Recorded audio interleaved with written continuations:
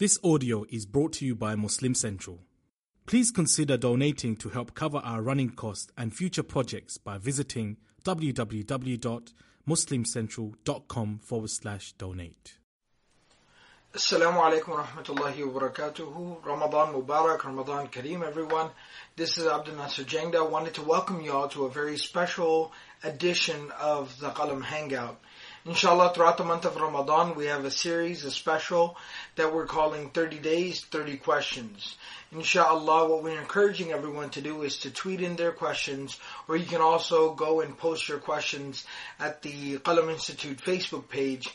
And just remember to tag your questions with hashtag Qalam Hangout, and we'll be taking some of those questions, inshallah, and answering them, particularly the ones that are pertaining and related to fasting or the month of Ramadan overall. So the first question we're going to start off with today is a question I get asked a ton. I get asked this question a bunch of times. And that is, what about women who are expecting a child? What about pregnant women fasting during the month of Ramadan? What's exactly the ruling for that? So this question, the way I'm going to answer it is just by kind of splitting up the issue a little bit. First and foremost, it's going to have to be taken into consideration how far along the woman is into her pregnancy. Secondly, does she herself feel physically capable of fasting or not? Thirdly, she needs to consult with her physician, with her doctor, to find out whether it's even safe for her at this particular stage of her pregnancy, for her and the baby to be fasting or not. And then fourthly and finally, if she's further along in her pregnancy, she physically does not feel up to it, the doctor is also telling her that she should not be fasting, then in this particular situation, she is not obligated to fast during the month of Ramadan itself. Rather, what she is allowed to do is to make up for these fasts after Ramadan is over. Once she's delivered the baby and now she has her strength back, she can make up for the fast that she will miss in the month of Ramadan. That's the basic ruling. Now, I got a couple of extreme scenarios that I would like to caution everybody in regards to. Number one is that we have to be careful about not, just looking for an excuse. So if there is a sister who's maybe just a couple of weeks into her pregnancy, physically she's got the strength for it, the doctor is telling her, sure, absolutely, there's no problem with you fasting at this particular stage of your pregnancy, then that sister really needs to take into consideration that fasting for her is what is better, prescribed, and strongly recommended. Some would even argue obligatory. The second extreme scenario that you have to be very careful about, and I've kind of come across this in my own family, and that is, alhamdulillah, mashallah, some sisters have been looking, Ramadan is a special time for everybody. So some sisters have been waiting for Ramadan for the last 11 months. They've been anticipating the arrival of Ramadan. But by the time Ramadan comes around, they're a little bit later into their pregnancy. Physically, it would take a toll on them. The physician, the doctor is saying, I really do not recommend that you do this because it's not safe for you and the baby right now.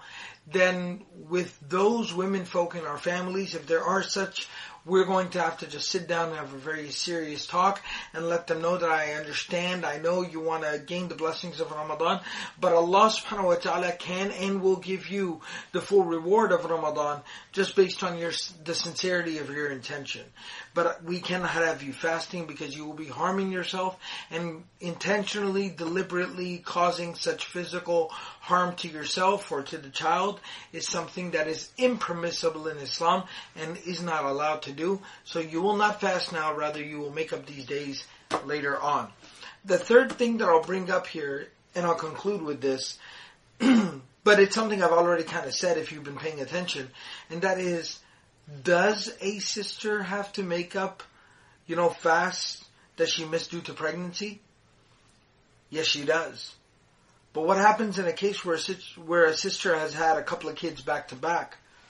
Look, I understand that if a sister had 3 kids, 3 years, 1 year apart, she missed 3, maybe even 4 Ramadans. And that's a lot. That's like 120 fasts, about an average. And that's a whole lot to make up. Now, it's easy for me to talk about it. It's very difficult for that sister to make them up. But this goes back to the evidences and the usul that are used to come to these conclusions. A pregnant woman is seen as someone who is physically incapable of fasting, much like a sick or an ill person. And even if that person was sick or ill, the entire month of Ramadan, they would make those 30 fasts, 29 or 30 fasts up later. Same thing will apply in the case of the pregnant women. And so she will have to make up these fasts later on. And I know they can accumulate and get to be a lot, 100 fasts to make up. What I would advise my sisters is plan to fast once a month, maybe even twice a month, and just let that be your routine. And however long it takes, as long as you are consistent and you are sincere in your intention of trying to make them up, inshallah, Allah will give you the ability to make them up.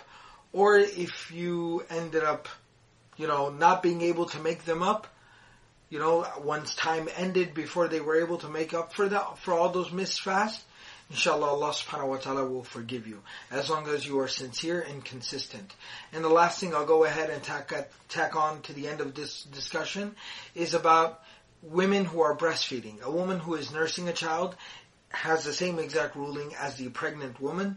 So based on everything else that we talked about, you can basically apply that same understanding, those same rulings, on to a sister who is nursing, who is breastfeeding her child. I hope and pray, inshallah, this is beneficial for everyone. Until next time, Jazakumullah khairan. This is Abdul Nasir Jangda coming to you with a special series of the Qalam Hangout. 30 days, 30 questions. Tweet in your questions, leave them on Facebook. Inshallah, we'll try to get to as many of them as we can. Assalamu alaikum.